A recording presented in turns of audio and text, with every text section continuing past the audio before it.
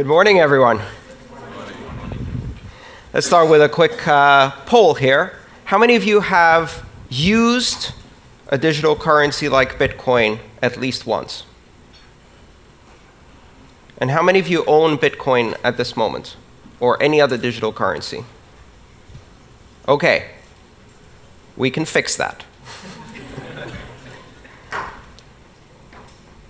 If you like, later on today, come find me. I would be delighted to demonstrate to you how to set up a Bitcoin wallet on your smartphone. And I will give you your first fraction of a Bitcoin, not a whole Bitcoin, and show you how a transaction works. Because Bitcoin and the digital currency revolution it has started is best demonstrated and experienced than explained. It's actually very difficult to explain Bitcoin. I've spent the last 5 years learning how to explain Bitcoin. That is my full-time job. Unfortunately, the developers keep making new stuff, which I then have to explain all over again.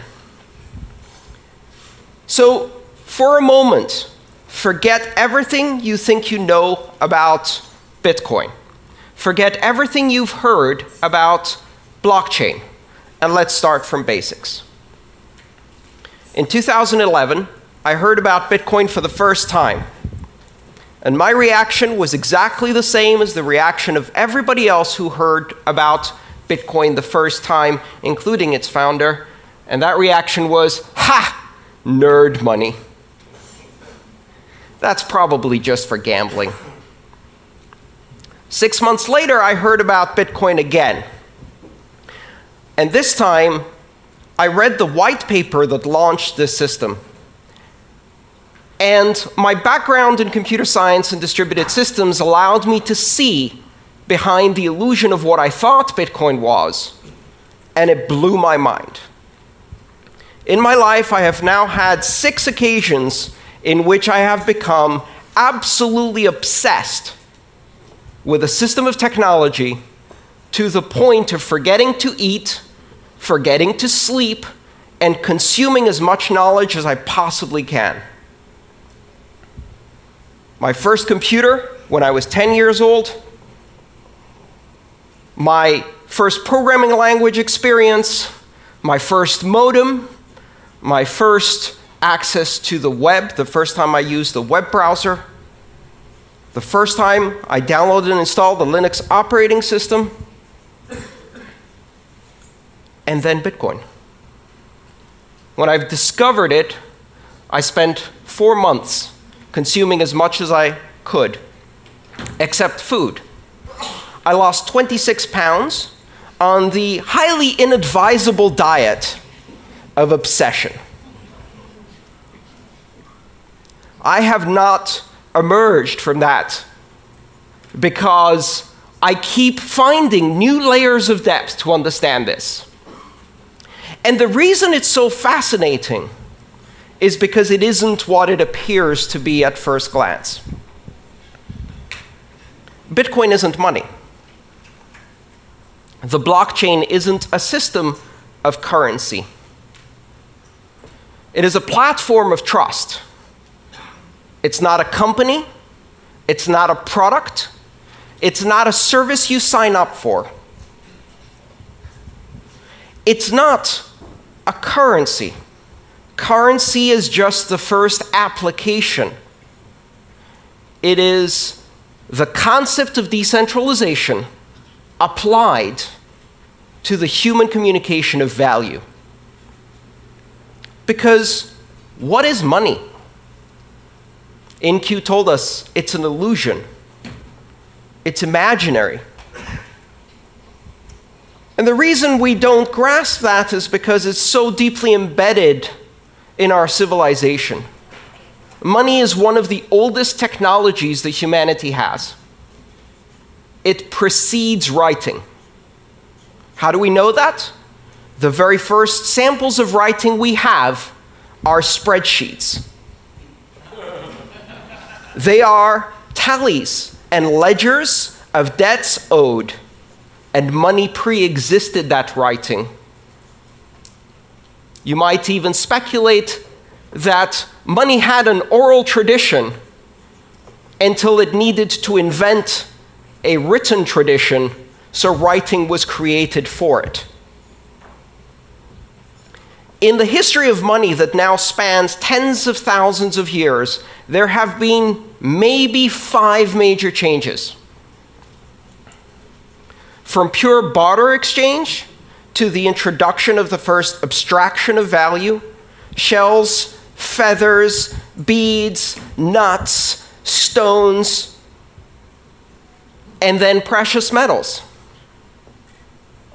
and then paper money, and then plastic money, and now network money. Bitcoin introduces a platform on which you can run currency as an application on a network without any central points of control, a system completely decentralized like the internet itself. It is not money for the internet, but the internet of money. And what is money? Money is a language. Money is a linguistic abstraction. Money is a language that we use to communicate value to each other. Money simply allows us to express value, and that value may have economic consequences, but it also has other consequences. We use money to express and create social bonds and relationships and associations and to create organization. Bitcoin is the first system of money that is not controlled by any entity, that is completely decentralized. And what that does is it introduces the very same things that the internet brought to communication. If money is speech, if money is a language, and you disconnect it from all other media, and you make it pure speech, pure content, an internet content type, a protocol designation, money over IP,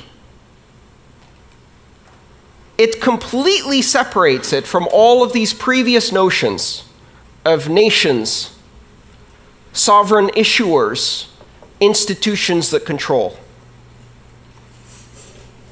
And so we go from institution-based money to network-based money. And of course, everyone will welcome this with open arms. Not a chance. What do you think they said the first time someone was presented with a gold depository certificate instead of a gold coin? They said, "That's not money. Go away." What do you think happened in 1950 the first time someone showed up at a motel and presented their Diners Club membership card and said, "I'll pay with this piece of paper"? That's not money. Go away. And now we're on the verge of a new transformation of money. We're on the verge of creating the first completely global, completely borderless, completely decentralized, and completely open form of money. One where you can build applications because this money is programmable. And you don't need to ask anyone's permission to launch an application any more than you need to ask permission to launch an application on the internet. And the only requirement to have a successful application on the Internet of Money is 2 interested participants. That is your market segment, and you have an application. And 1 million applications will flourish. When you push innovation to the edges of the network, when you remove the requirement for permission, what happens? Exponential explosion. in innovation. The applications that could not be built on the old systems of money because they required permission, because they required a significantly large market segment, because they required adoption by many in order to be available at all. Now, none of those requirements exist. Anyone in the world can download an application or use even a feature phone with text messaging and immediately acquire the same powers that institutions of banking have today. And when I say anyone, that's only scratching the surface.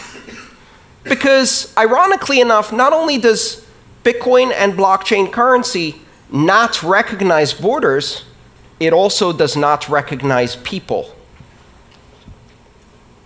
It doesn't matter if you're a person or a refrigerator or a self-driving car. Throughout the history of money, ownership of currency required personhood, either as an individual or as an association of individuals in a corporation. Bitcoin can be owned by machines. Bitcoin can be owned by software agents. Machines can pay each other. And that is not just about economic activity. It's the basis for market-based security systems. It's the basis for creating bonds of authentication between devices. It's the basis of new applications that have never been done before. Bitcoin and blockchain technology unifies the systems of money.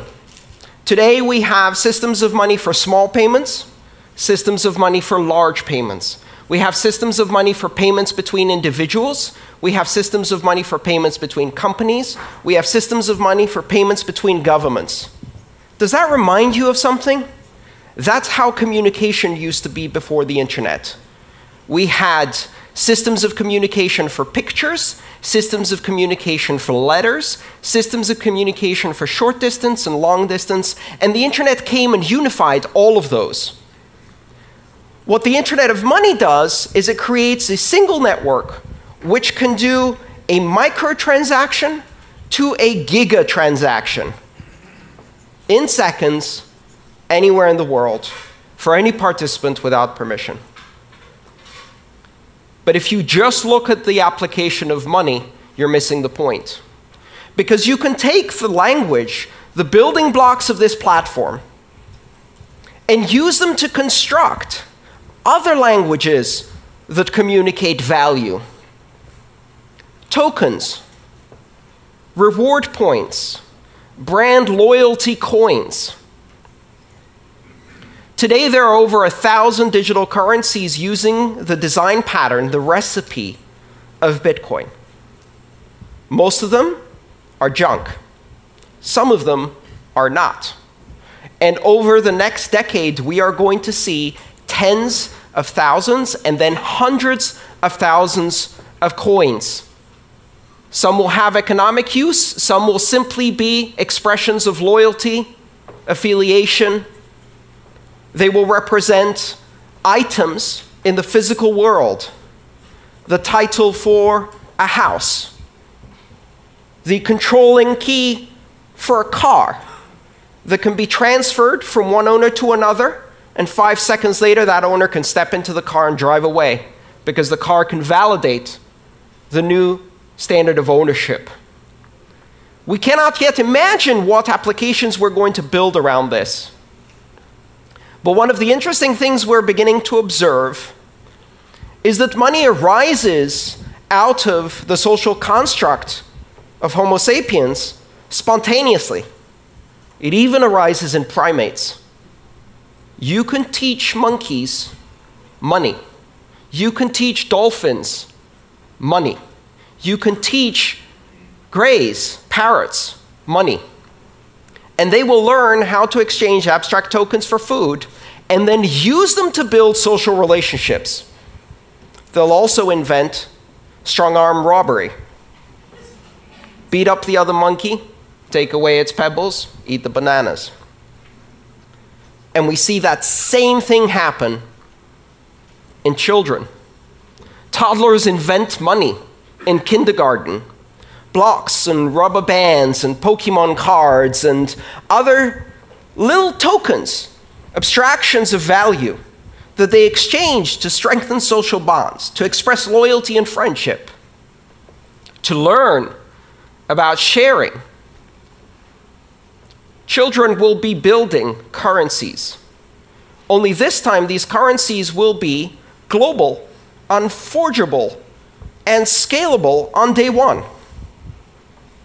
A few years from now, Maria will be launching Maria Coin in her kindergarten to compete against Joey Coin. And it won't really matter to anyone.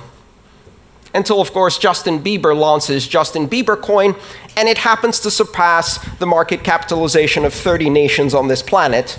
And we are all writing horrified opinion editorials about how the world is going to hell.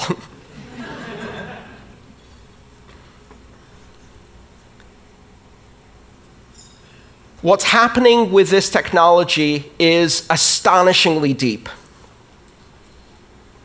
And for certainly some of the companies in this room, it's a bit scary.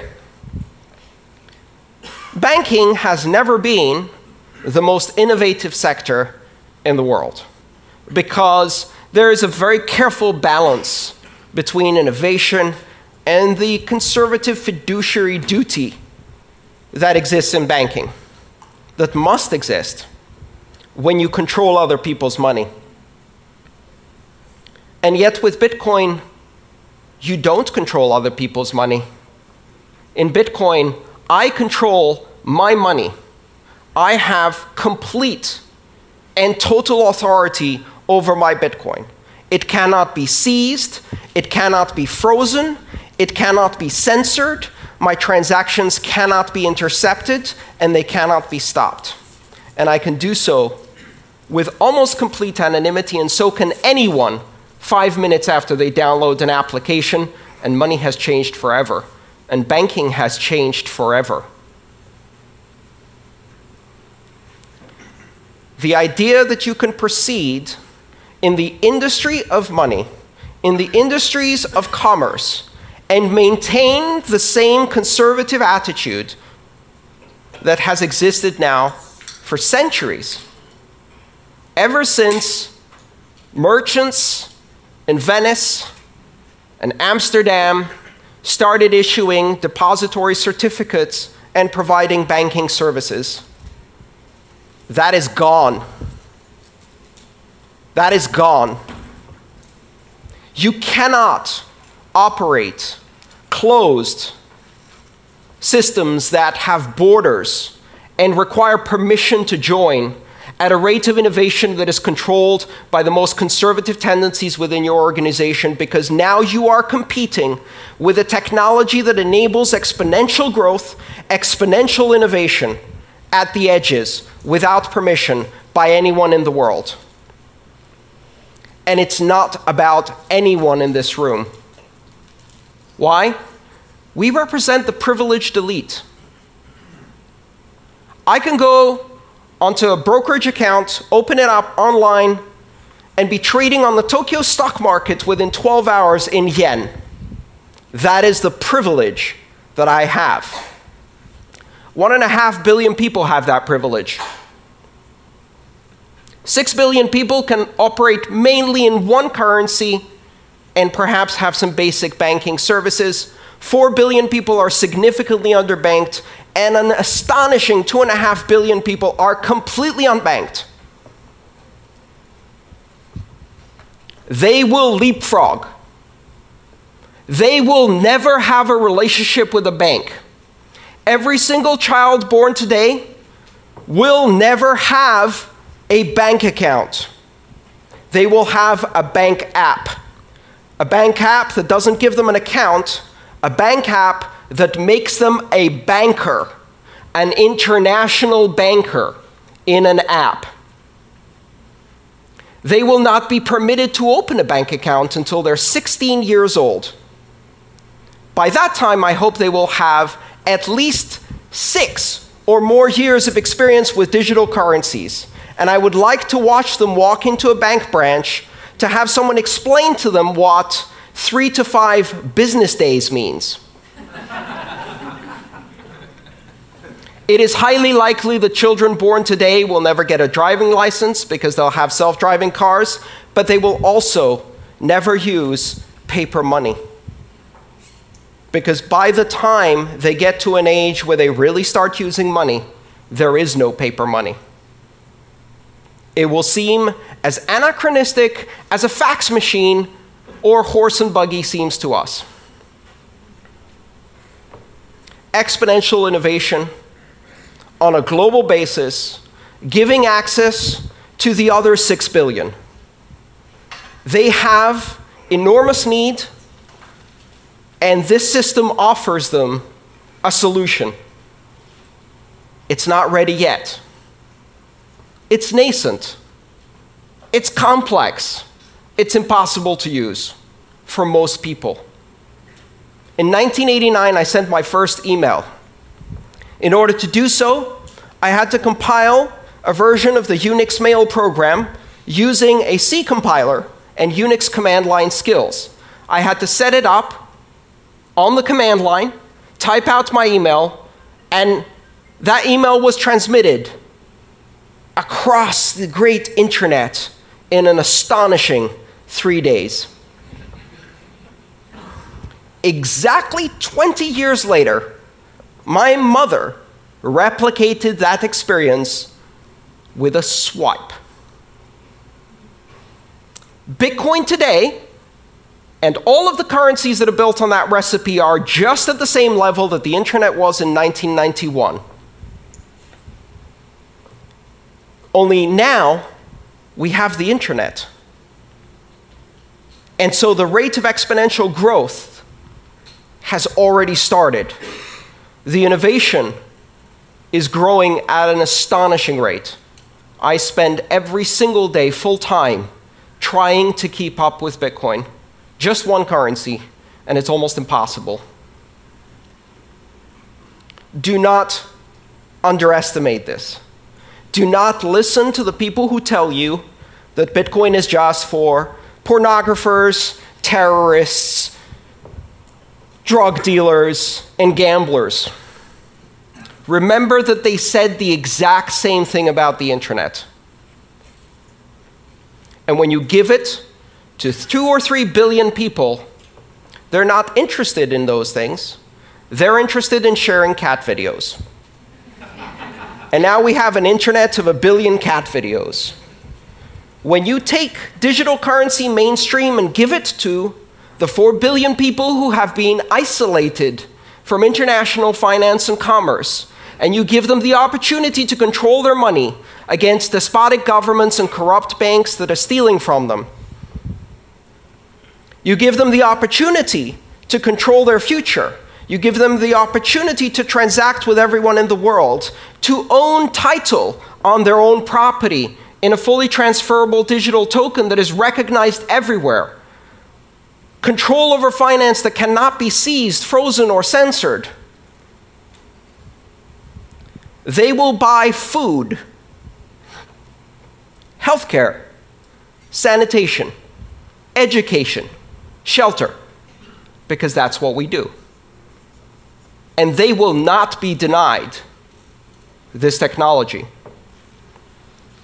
Do not underestimate where this is going. The Internet of Money was launched on January 3rd, 2009. It's coming. It's coming faster than you can imagine. It's deeper than you can fathom. It's more sophisticated than you can immediately understand. It takes years of study just to see all of the implications. And it is a gift to the entire world, a technology that represents the 6th greatest innovation in the technology of money, the most ancient technology of our civilization. Thank you.